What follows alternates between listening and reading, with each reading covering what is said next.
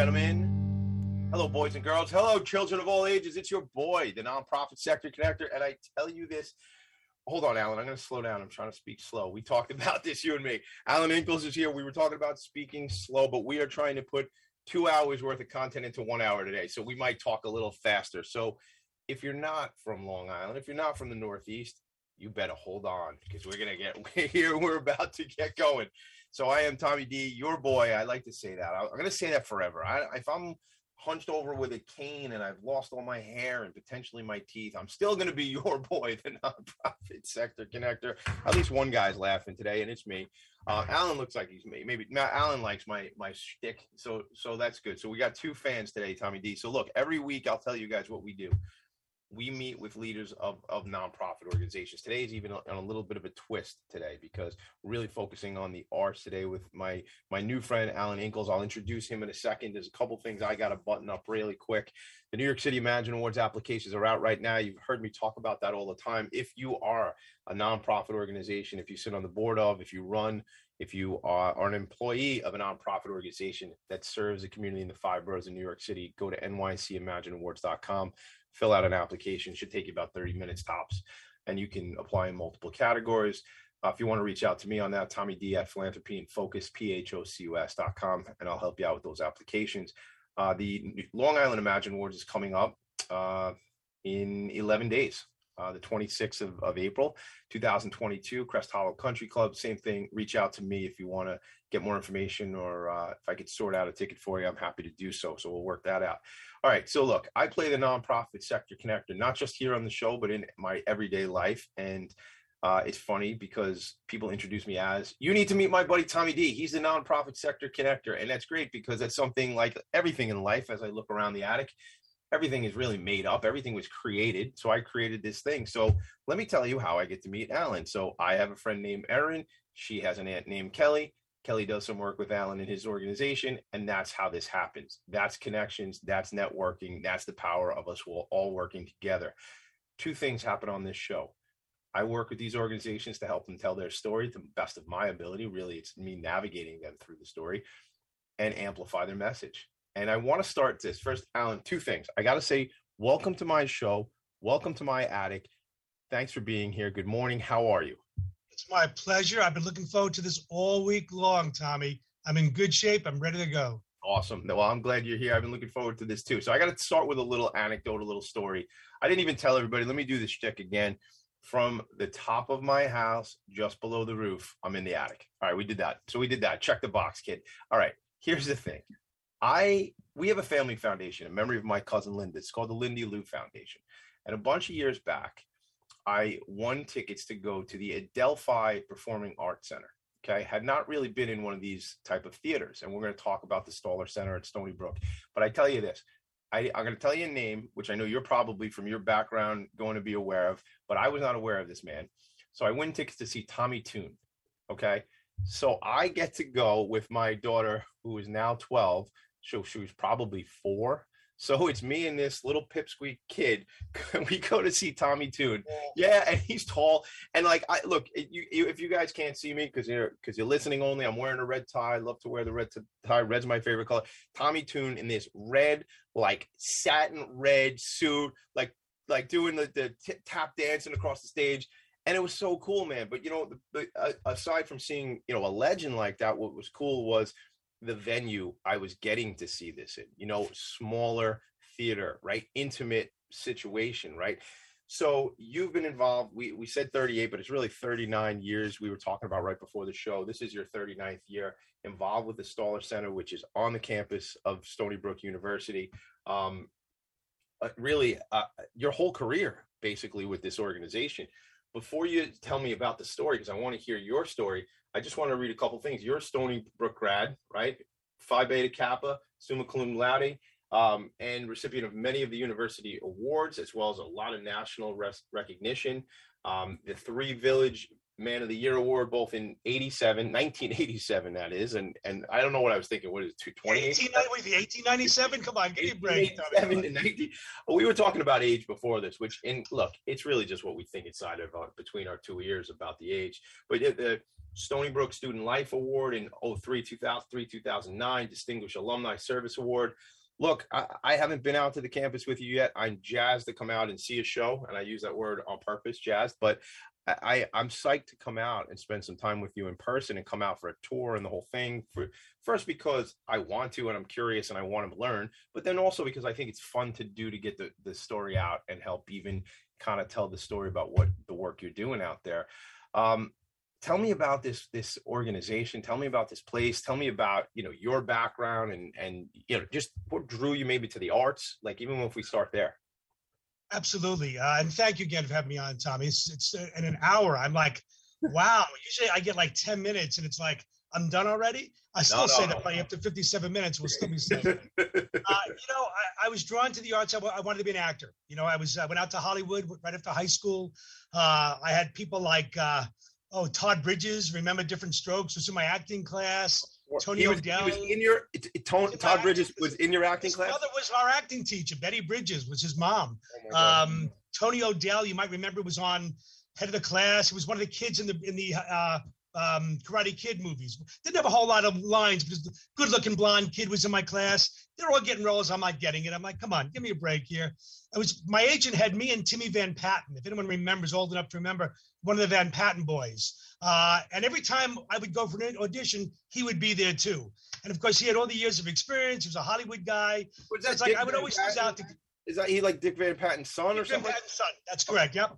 So there were a couple of them. He was on that show. Oh my God, I'm dating myself. White Shadow, the basketball show. Yeah. Tommy, I'm even dating myself with you. That's scary. Okay. My staff, I give them references to shows. They're like, do you had TV when you were younger? That's pretty interesting. Wow. Well, how old? Talk to me about the age of your staff, though. I mean, we joked about it, but are they 20-year-old kids or? No, they're average age. And it's funny. I've had people who worked with me for years. Two of my folks retired. One was with me for 30 years, one for 35 years. So I'm getting older. My staff's getting younger. Yeah. I would say the average age of my staff is mid-30s. I've got a couple in their 20s. I've got a couple in their 40s. I got one in their 50s, but they're all been with me for a long time. And the younger ones are just starting their trail because, we have a great time here. I mean, I was meeting with the provost, who's our chief academic officer yesterday, fighting for budgets, which is what we do around here. I keep pictures of me when I was an actor, which we're about to get to for a second, to remind me there's art here because it's a business like anything else. Tommy, we got to raise money. And that's, obviously what we're all about. It's all about fundraising the arts and budgets and programming and losing a show and getting a show. But at the end of the day, it's about the arts. And if you don't remember that you came into this business because you love the arts and you need the arts, and we all need the arts, then the rest doesn't matter. So, I graduated high school. I went out to LA. I wanted to be a movie star. I thought I wanted to be an actor, but I think I wanted to be a movie star. I guess Tom Cruise was already took that role already from me. So, I auditioned. I would go for auditions and, I wouldn't even get a chance to say anything. They'd say, look at the picture, look at me and say, okay, thank you. But I prepared something like, it's okay, see ya. So I did that for a couple of years, came back to New York, studied with Uta Hagen in New York, which is a big famous teacher back in the day. And I loved it. And I was going to school at Stony Brook while I was doing that. I was doing some Long Island Day theater performing. And then I got a role in Theater 3 in Port Jefferson, which is a wonderful theater in town. And I was performing Romeo and Juliet. And of course, tore a ligament in my knee with about 3 performances to go. And you'd think probably I did that jumping off a balcony, reaching out to Juliet. No, I walked into a piano in Act 4 backstage because Shakespeare made the mistake of giving Romeo Act 4 off. So if I could tell Shakespeare again, give the guy, don't let him get away because you got to watch the guy all the time. All right. So let's go back to a reference that the kids that work for you have no frame of reference. So if I had, Bill and Ted, and we can go back in time and talk to Bill Shakespeare, we would ask him, look, 500 years from now, some young kid on Long Island is going to, tear a ligament. Can you not have him sit out? If he's on the stage, he's not going to walk into that piano. They have no idea what we're talking about right now. People go, Bill and Ted, who are they? Bill and Ted's Excellent Adventure? And Bill's going to say to you, Bill Shakespeare is going to say, by the way, is the most, if you don't know Bill Shakespeare, kids, Get him out there. I mean, he's only did about 40, 50 plays that have been, it's the legend. And as an actor, you always want to do Shakespeare because it's the most challenging. I always found it the easiest because it was just, it flowed out of your mouth, the words. And I think he was trying to give Romeo a break because he's on the whole show. So he actually was trying to give Romeo a break in Act 4. I should have just sat down. We walked to a piano. It's funny because we have a local doctor, Stu Cherney. He's the doctor for the hospital here. So I didn't even know back then. He's a doctor for the sports teams. I go into his office. I go, listen, I got to, he goes, well, I'm going to drain your knee and you got to be off it for 2 weeks. I said, I got a matinee tomorrow afternoon. What are you talking about? So he said, well, you really shouldn't do it. I did it, of course. Was in a brace for about 3 months because I really did nice damage to my leg. And of course, I needed a part-time job because I couldn't act. There were people used to say that about me anyway, even when I couldn't act, of course. My wife especially, that was the problem. So I found a part-time job at the theater, Stony Brook, where I'd gone to school, and they gave me a part-time job. Just real quick, flash forward. This doctor I hadn't seen in 30 years. Didn't know. About 8, 9 years ago, I go to his office my other knee was bothering me. I walk in, he comes out, he goes, that's the guy. Apparently he's been telling this story for 30 years to his staff about some guy running in tights saying, I got to get on stage tomorrow. Fix me up, doc. So I was a legend in an office from 30 years ago, which is kind of cool. And he's on the campus now too? He's actually a practice at the University Hospital, but he's the team doctor for all the sports on campus. Stu Cherney. He's a great guy. Also a donor. So it all ties in. Yeah, one big circle. To be. Very big donor and very supporter of us. But it's funny that he, I didn't even know that he told that story, but he thought it was the funniest thing that some kid runs in right after a show and says, fix me up. I'm draining your knee. You got to be off for 2 weeks. I'm like, no one can do Romeo but me. I'm the only guy that can play Romeo. Meantime, there's three guys in the wings, including the guy who's playing Tybalt, who wanted the role. And let me tell you, those fencing scenes with Romeo and Tybalt, I didn't think I was going to make it alive half the nights. Like, I keep saying, dude, I got to win this fight with the show's over. It's like, I wanted Romeo. I wanted that role. I'm like, no, come on. That is dangerous. That's a good point, though. They're rewriting the script because all they got to do is get you with that sword and you're done. And now they're... But this is what the live arts are about. Because I tell this story to young actors and to young people who come to our theater. One night during the show, the sword breaks. So I'm looking at Tybalt, and I've got to die. If you know the play, Tybalt's got to kill Romeo's got to kill Tybalt, or that's the end of the show. So I'm looking at him. He's looking at me. We're like scared out of our mind because, what are we going to do? And somehow, some way, I decided to go over and break his neck. Not really, of course. So I go and I break his, and it's like, great. Play ends. The audience comes out like, that was amazing. You go to the Romanian director. How did you come up with that? He goes, well, we worked in practice. We wanted to work on it. We came up with that. So he goes, and now, Alan, you've got to do that every night the same way. I said, no, I won't do it every night. That's why I said, because it was real tonight. Because tonight it was the looks on our faces about that scene. I said, if I try to break that sword every night, it's never going to work again. So we never did it again. So we just did. But it was an in the moment. It was an improv thing. But that's what makes. I don't care what they said in Hollywood. You have the chops. I know you went in a different direction and you're running this organization. But you were Todd Bridges, man. I mean, I was a big Different Strokes kid. That's my era. Born in '78. The '80s TV. Kimberly and Mr. Drummond, and I loved that show. What are you talking about, Willis? With I actually follow. Why can't I think of his name? Arnold. Coleman. Gary Coleman. I follow Gary Coleman on Instagram. Gary Coleman, shout out, Tommy D. You probably have I know you. Hey, Gary, good job. Never met you. Only met you. Your partner in crime. That's it. That's it. That's incredible, man. They had a rough run. Those kids from that show. They did. But again, there's a lot. I'm sure there's plenty of, and we got to go to break in a second. I'm sure there's plenty of well-rounded young actors, but there's the guy who always I got a kick out of, and this is a little bit before my time, but I watched it kind of in the reruns. Was I love the Partridge Family. So Danny Bonaducci I haven't seen him in years, but I know he used to do radio shows and whatnot. Yep. He became a celebrity later, but how adult human beings who are in Hollywood and stuff like that have all this stuff pushed in their face. I'm going to tell you the most grounded, most real special actor person I've ever met, and he's a good friend. It's Ralph Macchio. Yeah, I've heard that, and he's a local guy.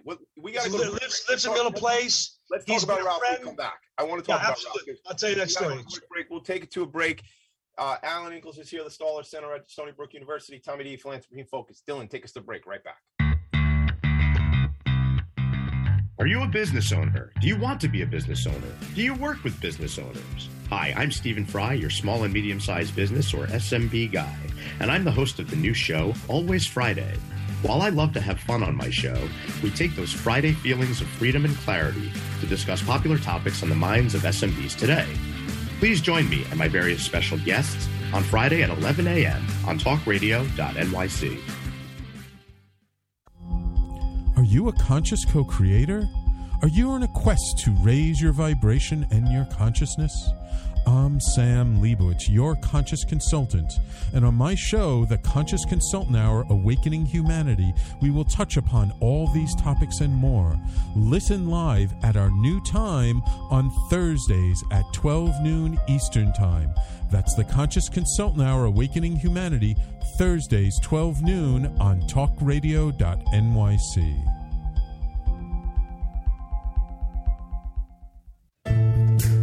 Are you on edge? Hey, we live in challenging, edgy times, so let's lean in.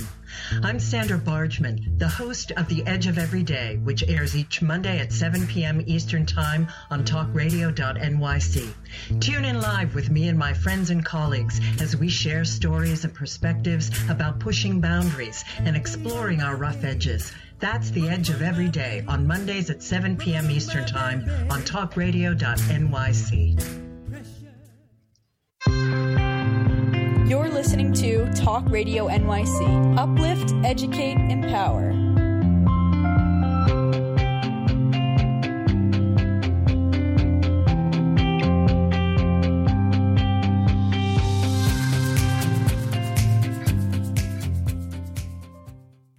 Nonprofits need connections to move in good directions. So cut through all the static. Join Tommy in his attic. Come through the static, join me in the attic. And listen, if you don't join me in the attic every Friday morning, you can check us out, talkradio.nyc. After the fact, you can check us out on Facebook, or as I like to say, the Facebook. You can check us out on any of the podcast platforms, wherever you get your information. So we were talking about Ralph Macchio, who's a Long Island guy, right? I mean, grew up here. And I grew up on that movie, on The Karate Kid. Again, born in '78. That movie probably came. I'm looking on because I had to look up one of his adversary in that movie because I have a story about him. So that movie came out, and the first Karate Kid came out in '84. So I was 6 years old. Yeah. So, but William Zabka, or Billy Zabka, who played Johnny in that movie, right? My friend Nick had sent him. I don't even know if it was an email, because we're talking about like the late 90s, so maybe it was an email. He reached out to this guy because you know the guy who played Johnny, who Yeah, of course, yeah.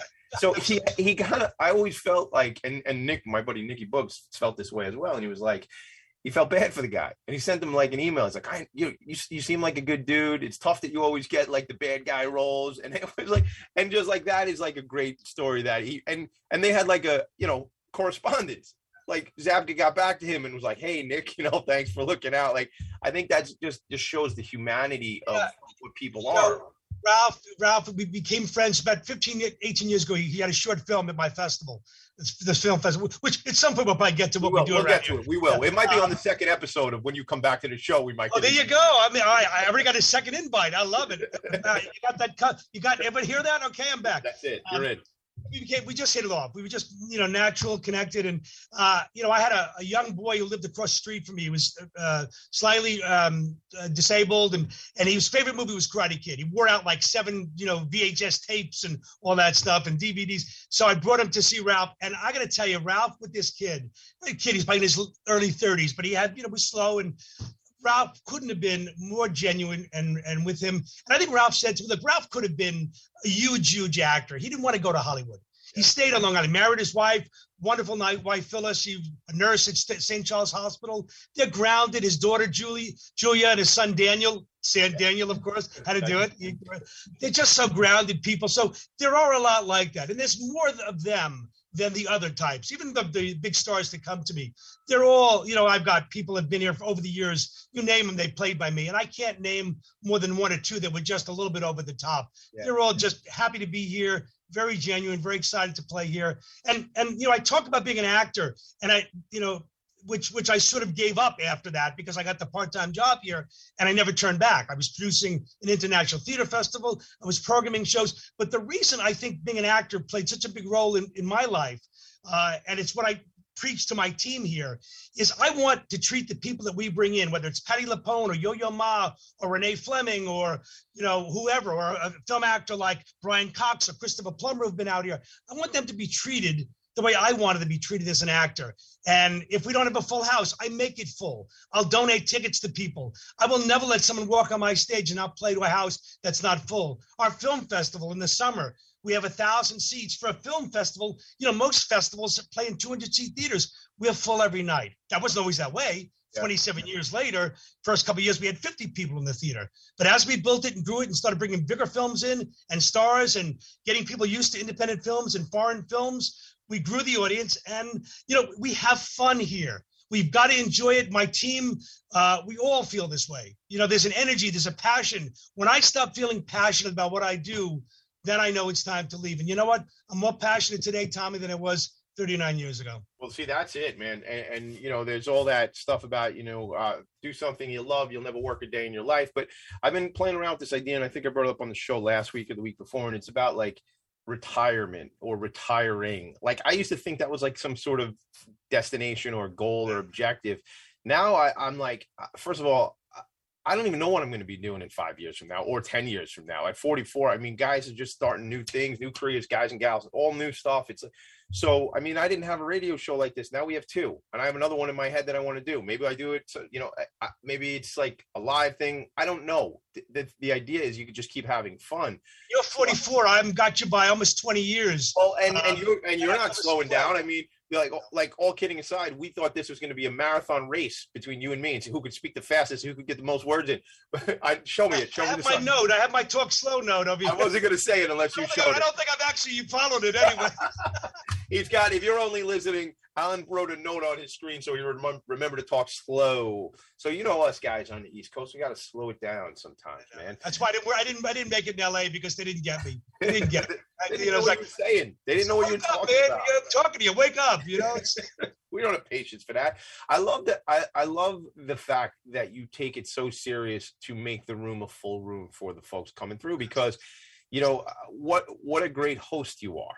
Right. That's hospitality to me. You go out, you make sure that they feel welcome, whether they're a megastar or whether there's somebody on the coming up or somebody who's local. That is hospitality, man. They must appreciate that.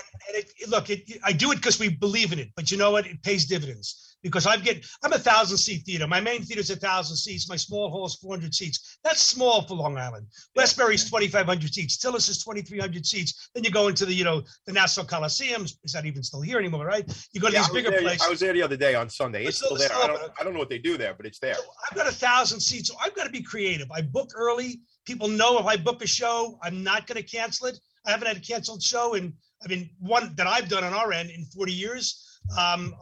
People trust me. I'm an anchor for a show, so I may pay a little less because we can't bring in as much money in, because we try and keep our prices reasonable. I've got great supporters. As the show's about, the arts, if you haven't learned about it yet, folks, the arts are about raising money. The arts will never pay for itself, no matter what we do in this world. It's a shame, but you know what?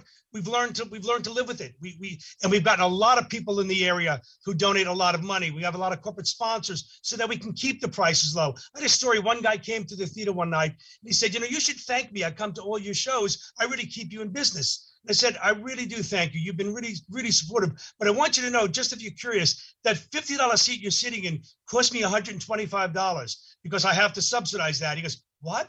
And I explained the whole thing about, I got to pay this, I got to pay that. The next day he sent me $1,000 check. Yeah. I got to do that more. I got to do that more often, don't I, Tommy? Yeah, maybe you should be talking to all 400 people in the small theater. Right? Yeah. I need the Will Rogers thing of walking around with the can in the theater. I'm not going to do. But that's so important. Let's stay there for a second, because that's really it's a $50 ticket price, but it costs you $125 to get it happening. So people don't know that this is somebody who was your, in his mind, that he was a major supporter of what you were doing, and he just didn't realize. So he's been coming for 20 years to all the shows. So educate people. Let's talk. That's what's about your show. It's not for profit. when we first started when I started 30 years ago with the board, my board member came up to me, the chairman of my board, said, "Okay, Alan, we got a new board. How much do we make on these shows?" I'm like, "Let me introduce you to non-for-profit. Let me explain to you what that means. It means that we need to raise as much money. I mean, the university is a tremendous supporter. They pay for the building. They pay for a good amount of my staff, or we could never do this. So we have that. We bring in ticket sales. But, if I had a wand that could say, "Listen, Tommy, how much can you afford? Pay that." That would be great. We don't work that way. The world doesn't. Oh, you mean like if you had like some kind of scale? Yeah, but I mean, so I've got a choice to make. Do I do what, the Nassau Coliseum or what Jones Beach or what even other theaters will do and play to the most expensive so that we can afford it and charge you $35 for a handling fee? Or do I want to play to the lowest common denominator so that anyone can come to the theater? That's where I try to go. I look at the first thing I say to my financial director when I bring the show in, we sit down, what's the lowest can we charge for this show? What can we make this work for to break even with the money we're bringing in, with the support we're bringing in?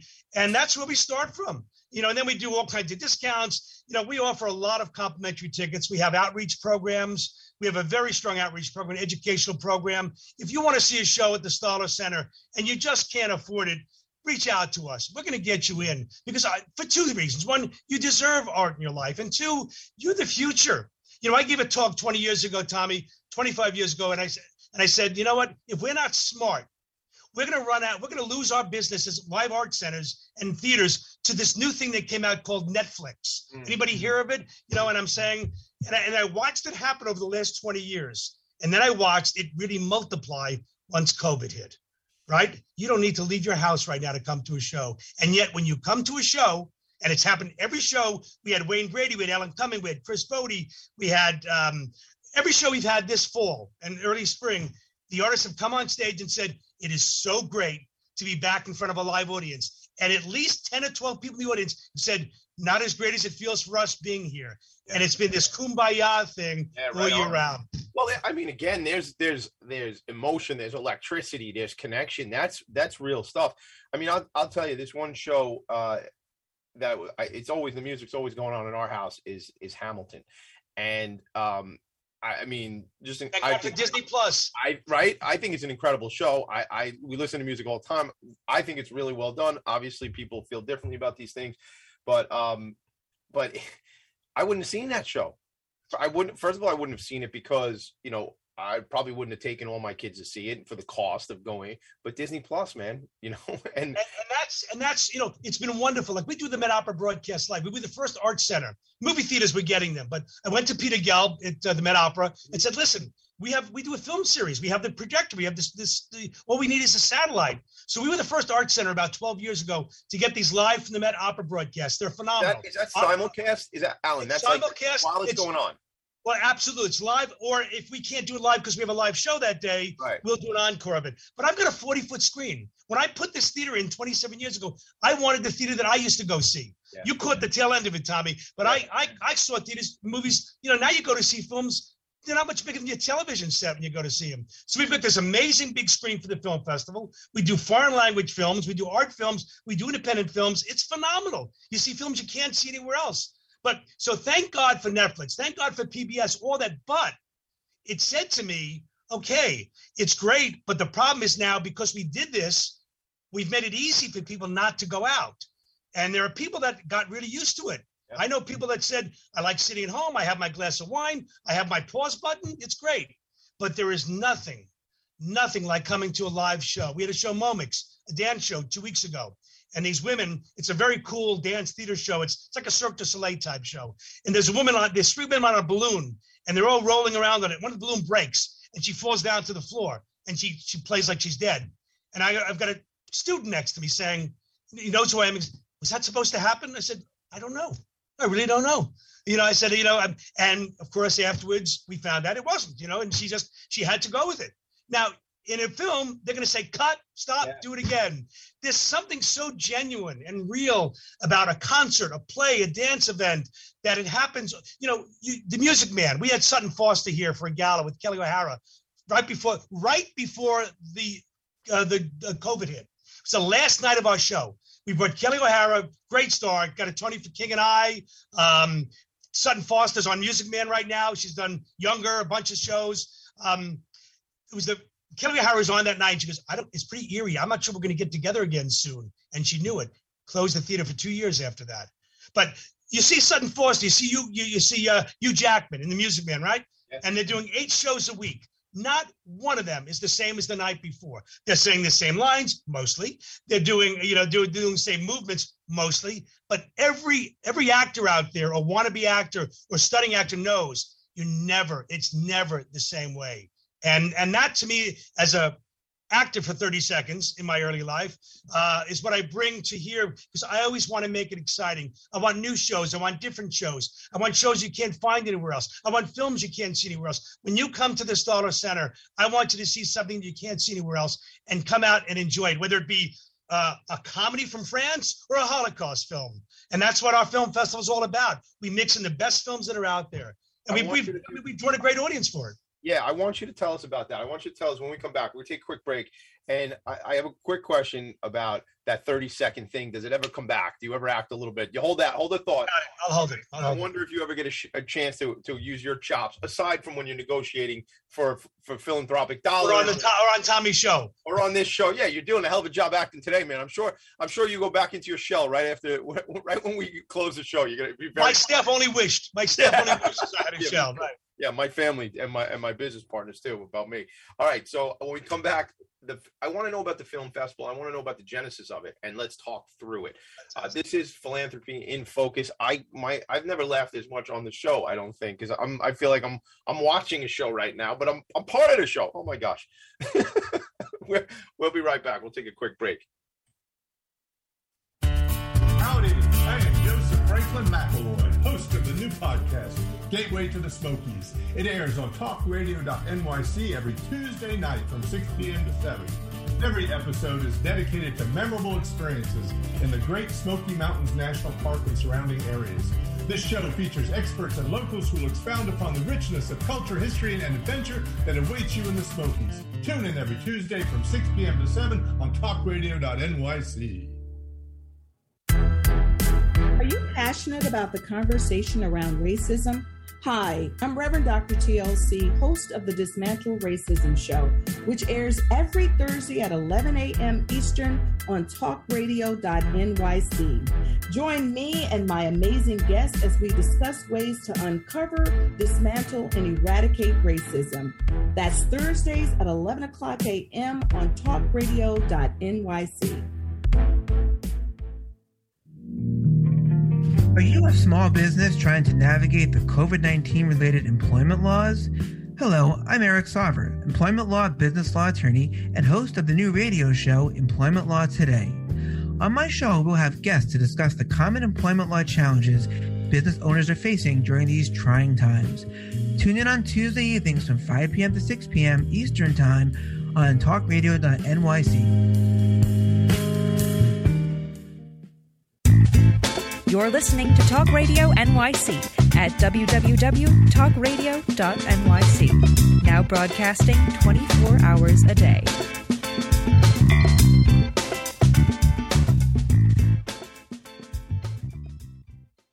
Nonprofits need connections to move in good directions. So cut through all the static. Join Tommy in his attic. I don't usually do this every week, but I think I'm going to do it right. Cut through all the static, join Tommy in his attic. Just in case you didn't get enough when Brendan Levy, my buddy, my Uncle Brendan from the Queens Chamber of Commerce sung that song or sang that song or singed that song. All I know is I figured I would do a little singing for you. Maybe I get on stage at the Stoller Center one day and look, I'll tell you this, man. I did like, if you had a 30-second career, I had like a 4-second career because like back in the day, they, used to have a magazine, like a where you could go and look for auditions and stuff like that. Like backstage and all that. Yeah, right. And you could go look, and I would like, it'd be like college productions. And like, I have to do my, whatever this thing. And what do you show me? What do you got? Oh, that's my first college production. What were you in? What were you doing there? There's a movie called Greatheart. Never got out to the theaters. Never got out. That's it. College film. I was I was in this. I look at this guy and say, oh my God, how many years ago was that? What was not? There was this movie. It wasn't Dick Vitale. It was Howard Cosell. It was a Howard Cosell movie, right? And it was called Monday Night Mayhem, and I think it was about like Monday Night Football, right? So I was about to say I was in that movie, which is not true, but I was in like there was one thing where Howard Cosell and the guy from the card movie, not Leonardo DiCaprio, with Matt Damon, Rounders, John. You know the movie Rounders with I'll look it up, but he's a big actor. The guy John. It's John definitely, or yeah. Well, I'll find him. We all gonna when I get you going again, you're gonna be talking, and I'll go find the answer because I just gotta wind you up again. That's our life. I can't not think. I gotta find IMDb. I gotta wind you up, and I'll go find the answer, and I'll have it back when you take a break for a breath. But here we're fun together, man. I'm having a pisser right now. So I'm in the theater, right? Like he's on the stage doing the Howard Cosell, like he's got to do it. Like when I tell you who the actor was, let me just look it up. It was I'm in the audience, and I'm like, the whole scene ends up in the movie for about 10 seconds, and it took like 5 hours of us sitting in the audience in this theater. Turturro, not John Turturro. John Turturro. Yeah. So John Turturro plays Cosell in that movie. I was thinking Ed Norton because I'm thinking Ed Norton was in the film. Right.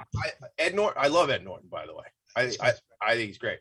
So that movie. So like I'm saying, I was an extra, and I was tending bar at the time, and I literally had to call the bar, and I called my wife, who was my girlfriend at the time. I go, you got to get somebody to work the stick. I'm like in the city, like I'm some like big time actor. I got like $75 and I've been there for like 12 hours or whatever, sitting like in the audience, and like I think that like I don't know that I wanted to be like, I think I do want to be an actor, but I wanted to be like a celebrity, like you were talking about, like a Hollywood, like what'd you say, like a movie star, right? Like I wanted to be an actor. I really wanted. I mean, I was a serious actor, but I got caught up in the movie star stuff and then realized that wasn't for me. So that's why I came back to New York. So you know what I wanted to be? I'll tell you, this is it. And I don't know if people on this show have heard this before, but I will share it.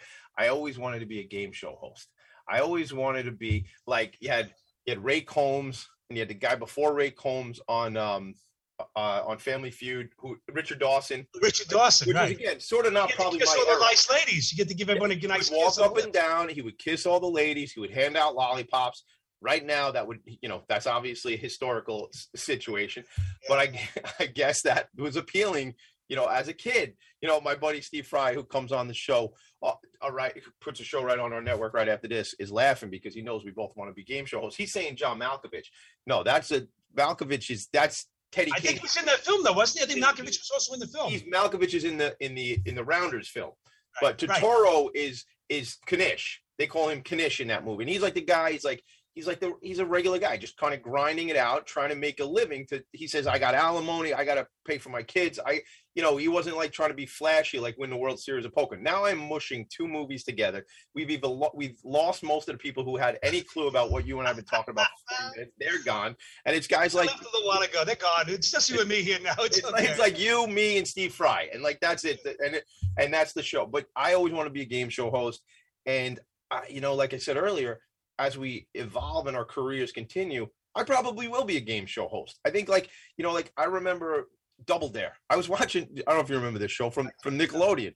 So there was like, I used to love that show with the slime. But you were a kid when you were watching. You were a kid. I was a kid. Yeah, I was a kid because, and that was like my era. And that guy, Mark Summers, I just saw a documentary. In fact, I was flying home from Tampa and I saw this woman had like on the JetBlue flight, like a couple aisles away from me, she was watching the documentaries about Mark Summers and Double Dare. And I had seen it, but I want to go back to watching it because that was like, it was clean fun. It was cute. It was like sticky kind of stuff, So like that was always fun to me. We got to stop what my dreams and hopes and plans are for a second. I'm enjoying it. I'll have you back on the show next time. I'll bring you should interview me. We should come back next week. Let's do it. Let's turn the tables next time. I'd love to do that. I would love it. That would be fun. Actually, a friend of mine interviewed me on his show the other day. I even have a red tie at home. I have a red tie. So that's it. So secret, if you need inexpensive ties, you could be a Maxxinista like me. I go to TJ Maxx. I buy my ties on the cheap. because I often spill coffee on my tie, and I'd hate to do that to an $80 tie, but an $8 tie, just toss it. It's disposable, man. That's good for the economy. I'm just trying to spark the economy, one $7.99 tie at a time. But my buddy Mark had me on his show the other day, and I literally went on like this for 20 minutes.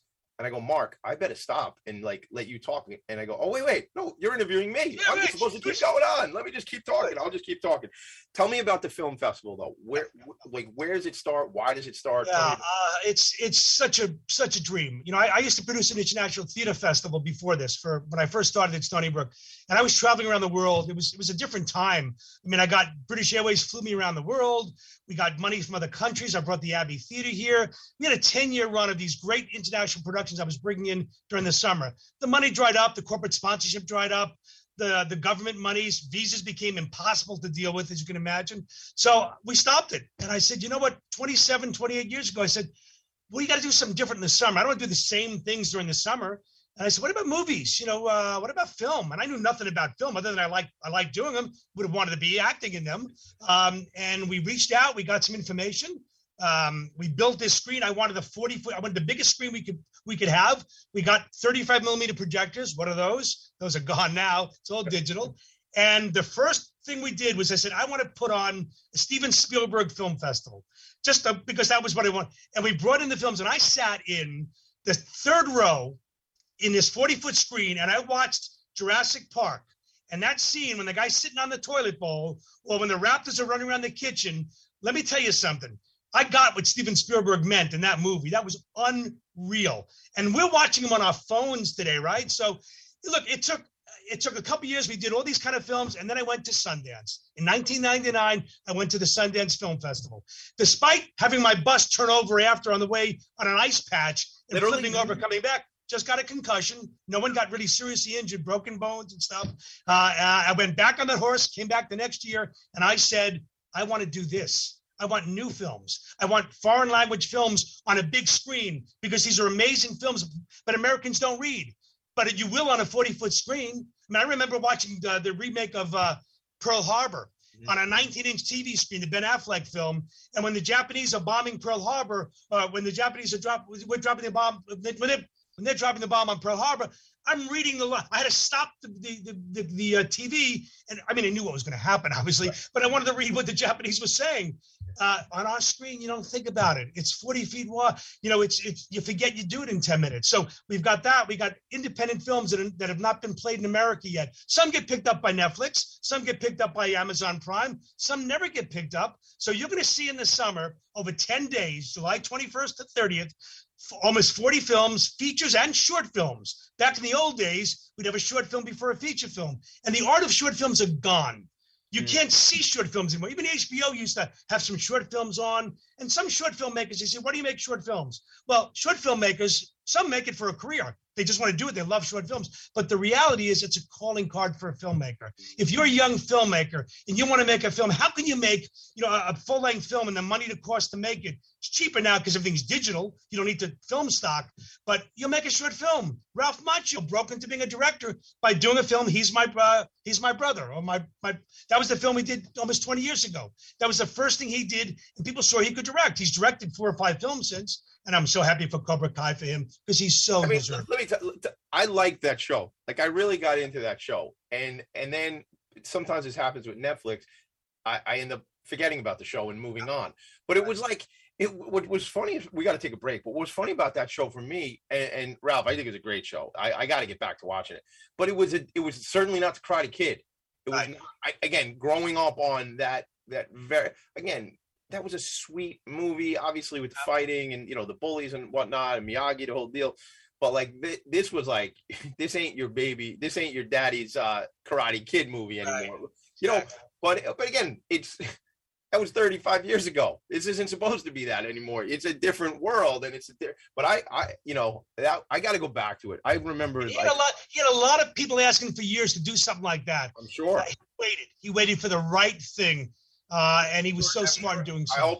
I bet he was able to cash in, not counting somebody else's money, but I bet he was able to cash in with Netflix. They got a lot of dough to throw around, so that's a good thing. But I think it was well done. I got addicted to it. That's Netflix, though. You can get addicted to stuff super fast. So we got to take a quick break. We come back. This is what I need to know from you, Alan. What are we going to do? What do you need? Who do you need to meet? Is it supporters? Are there, do you want to hook up with the Northwells of Long Island, the big companies, and have alliances and stuff? So let's talk about that when we come back. We got a short window to do it, but I want to make sure we hit upon that before we leave. Absolutely. Cool. Let's go to a quick break. Hey everybody, it's Tommy D, the nonprofit sector connector, coming at you from my attic. Each week here on talkradio.nyc, I host a program, Philanthropy in Focus. Nonprofits impact us each and every day, and it's my focus to help them amplify their message and tell their story. Listen each week at 10 a.m. Eastern Standard Time until 11 a.m. Eastern Standard Time, right here on talkradio.nyc. In a post-COVID world, you may have many unanswered questions regarding your health. Are you looking to live a healthier lifestyle? Do you have a desire to learn more about mental health and enhance your quality of life? Or do you just want to participate in self-understanding and awareness? I'm Frank R. Harrison, host of Frank About Health, and each Thursday, I will tackle these questions and work to enlighten you. Tune in every Thursday at 5 p.m. on talkradio.nyc, and I will be Frank About Health to advocate for all of us.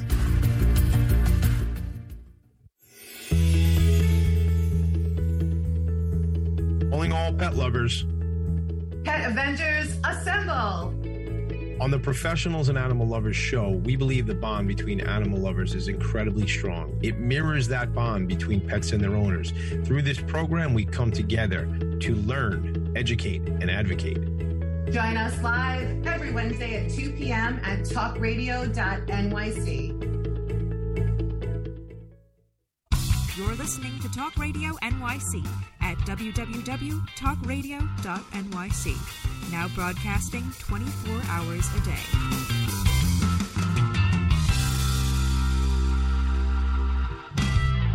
Nonprofits need connections to move in good directions. So cut through all the static. Join Tommy in his attic. Back, Philanthropy in Focus every Friday morning. And then on all your podcast platforms where you're checking things out.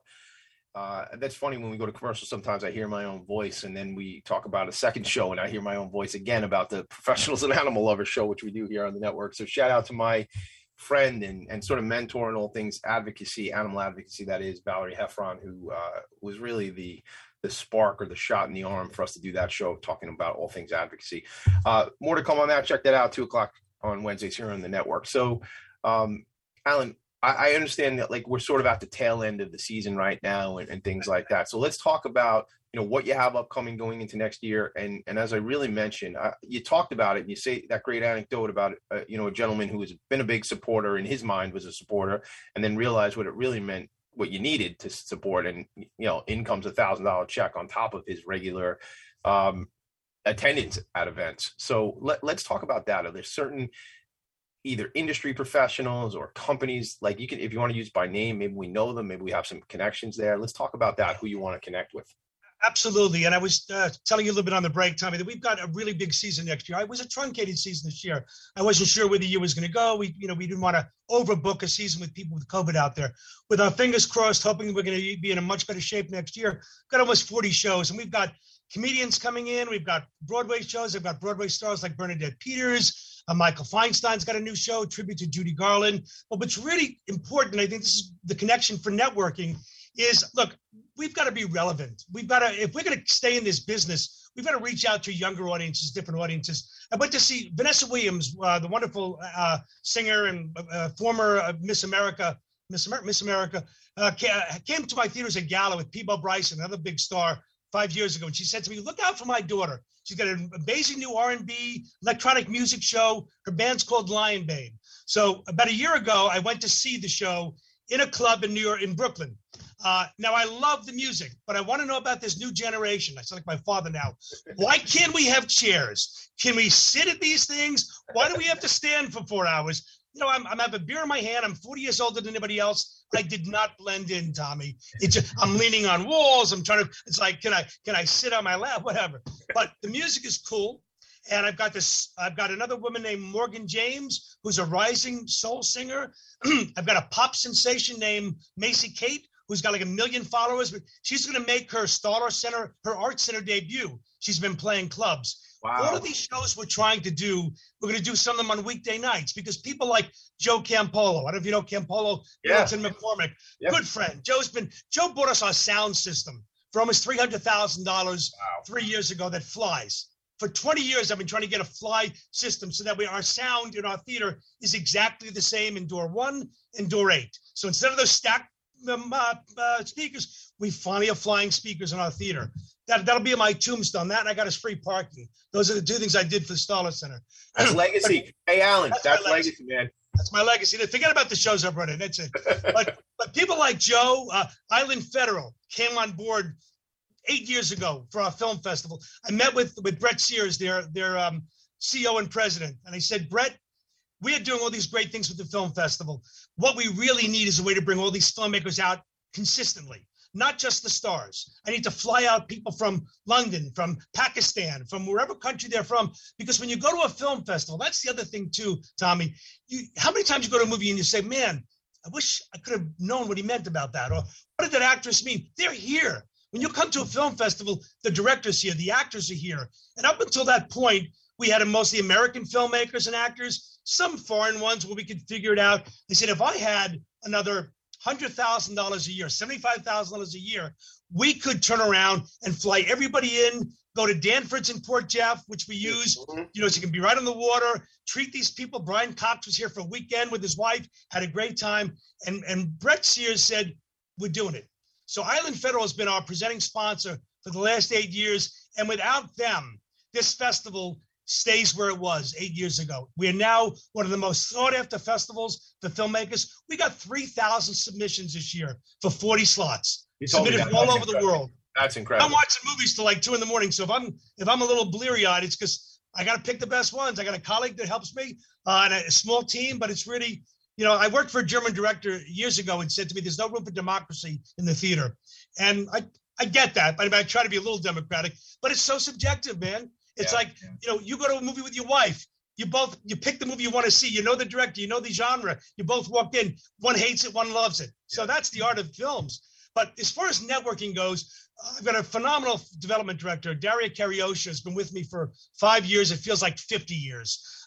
And Katie Stockhammer is my financial director and director of operations. She was my fundraiser before. So between the two of them and me, because wind me up, Tommy, you give me money, I'm going to be out there asking for it. But we believe in it. We're real. When we meet with a donor, when we meet with a corporate sponsor, we want to see what's in it for both of us. Yeah, it's got to be a partnership. It's got to be a partnership. And I'm just so excited about what you said about Island Federal and Mr. Sears. I forgot his first name. Brett Sears. Brett Sears. Wonderful man. Shout out, Brett. Look forward to meeting you here on the island at some point because that's alignment, man. That's putting together. It's good for them. It's good for you, right? It's a value add. And now I didn't know that story, and the people listening didn't know that story. And I want to know those folks at Island because they're doing something to impact the arts. And what's so amazing is that we connect with them, right? So you think they're asking us all the time, what more can we do for them? No, they're spending the whole time saying, you got to meet this person. You got to meet this person in this corporation. Joe Campolo, every week he calls me up and says, listen, I got a new thing. You got to meet this guy. You got to meet this donor. This person's going to give you money. So we have about 400, 500 regular donors who give us anywhere from $50 to $50,000. We have to raise $2 million a year to keep our doors open and to keep the prices we want them to be. So the truth is, we've got people that, corporate sponsors, we've got, media sponsors, all the restaurants in the area give us food for our filmmakers. We feed them. We have parties every night up the kazoo, all covered by local restaurants and local bars. Jefferson's Ferry, the local resident home for seniors, they support us. All their people get bused here for shows. Oh, that's great. So you bring the seniors come in for shows and stuff like they come in, they bus them in. We do events with them. We do outreach for other places. Renaissance Technologies, of course, right next door. They've got a few bucks in their pocket. Not only do they support us, but a lot of their people that go there. They've got kids. We do a lot of family programs. We're always trying to find ways to get people interested. And the thing I say when I meet with a donor, or I meet with a corporate sponsor, and yes, I'd love Northwell. I'd love anyone you want to introduce me to. I say to them, what do you need from us? See, but that's so important. I got to stop you because that's critically important. You know, this hat in hand thing with a nonprofit is like, just sponsor us, just give us them. No, man. My friend Ken Serini tells me all the time, I said, Ken, it's not supposed to be quid pro quo. He goes, actually, Tommy, it is. There's got to be something in it for both parties. I met with the new owner of the Bench, Park Bench. Now it's called the Bench. He owns a bunch of restaurants near. Another great guy, Marius. I bring him my book. It's all right. Here's what you get for $15,000. Here's what you get for. I looked at his face. He looked at mine. I said, okay, forget about the book. All right, what do we want to do? Yeah. Because I said, it's not about that. I said, this gives you an idea of what you can do. But I want to come in and say, what kind of money do you want to support us with? And what do you want to get out of us? Because I don't want to, I always say to my development director, and they speak the same language. I hire people that speak, that are real. You know, you think of fundraisers, you think, where's my wallet? Did I still have it here? She is the most genuine. Daria Kariosha, she's a dream. I will never let her leave here. That's it. You want to give her money. I always talk that people pass by and throw money at her because she's passionate. She believes in it. And we have the same line. And the line is, if we have to come back to you next year and again, ask you to be a sponsor or ask you to give us money again, we screwed up. I don't even use that word, but I say we screwed up. Yeah. Because if we're not giving you, and I'm not checking in on you during COVID, what did we do during the 2 years of COVID? I didn't call up and ask people for money. I said, give your money to the hospital, give it to the children's center. And how are you feeling? What can we do for you? Because that was the right time. You know, you have to read people. You have to understand. No, it's not like we need to raise money because we need to raise money. We need to raise money. We want to give you something that's going to make you feel good about it. Well, you got to leave it right here. How do they? It's a great way to leave it. I can't wait to meet Daria. I can't wait to come out and meet the rescue team. We're going to do some fun stuff together for sure. Bring my kids out, the whole thing. How do they get you? How do they track you down real quick? The easiest way is go to StallerCenter.com. It's all one word, StallerCenter.com. From there, you can go everywhere. You can reach out to donations. You can reach out to the shows. You can go to the film festival. So rather than give you a whole bunch of things, there's phone numbers to call me, to call Daria. Go to StallerCenter.com. You see something you want. You see something you want to reach out to us. I will pick up the phone and answer anybody. I love it. All right. Well, I appreciate you. I appreciate your friendship. I mean that now. I feel like we're kindred spirits. I'm excited to do some stuff going forward. What I want to say to everybody else real quick, again, Alan, thank you for being here. Erin, thanks for introducing me to Kelly to Alan, and that's just how it goes. And now we'll introduce each other to other people, I'm sure of that. I want to just say really quick, next week on the show, Linda Beagle Shulman will be here. Her son, Scott Beagle, was unfortunately murdered during the Marjorie Stoneman Douglas High School shooting, February 14, 2018. Scott was from here on Long Island, and we're going to be talking about what this organization does, how they raise money to send at-risk children to camp during the summers. So really special. We're going to have them here. This is what we do. We try to tell the story, amplify the message here on Philanthropy in Focus every week. I'll leave you with two things here. Stay tuned for Steve Fry, always Friday, and it's opening day. Let's go Mets. All right. I'll see you all. Alan, thanks again for your friendship. I'll see you later on. Peace, man.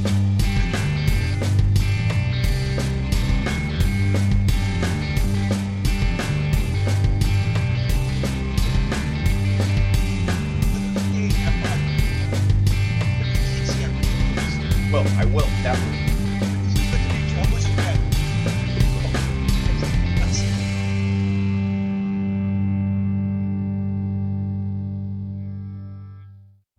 You're listening to Talk Radio NYC. Uplift, educate, empower.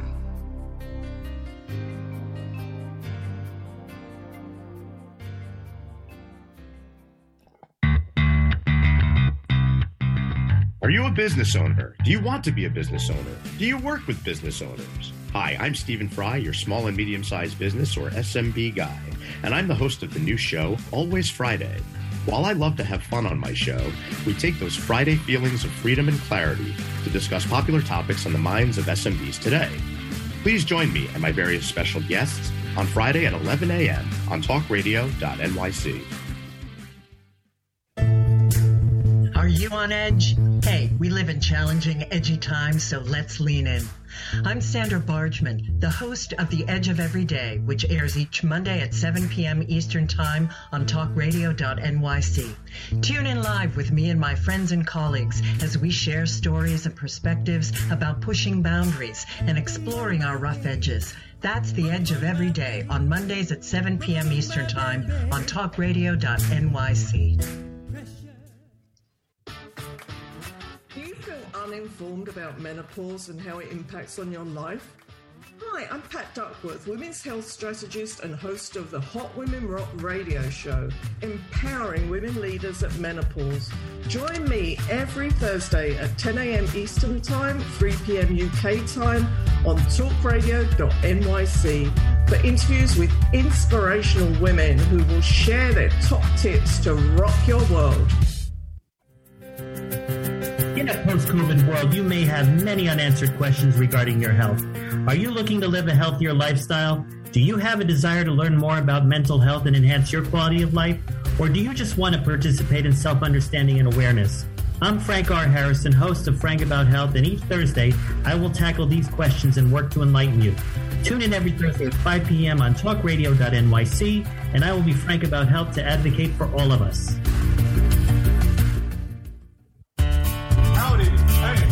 Franklin McElroy, host of the new podcast, Gateway to the Smokies. It airs on talkradio.nyc every Tuesday night from 6 p.m. to 7.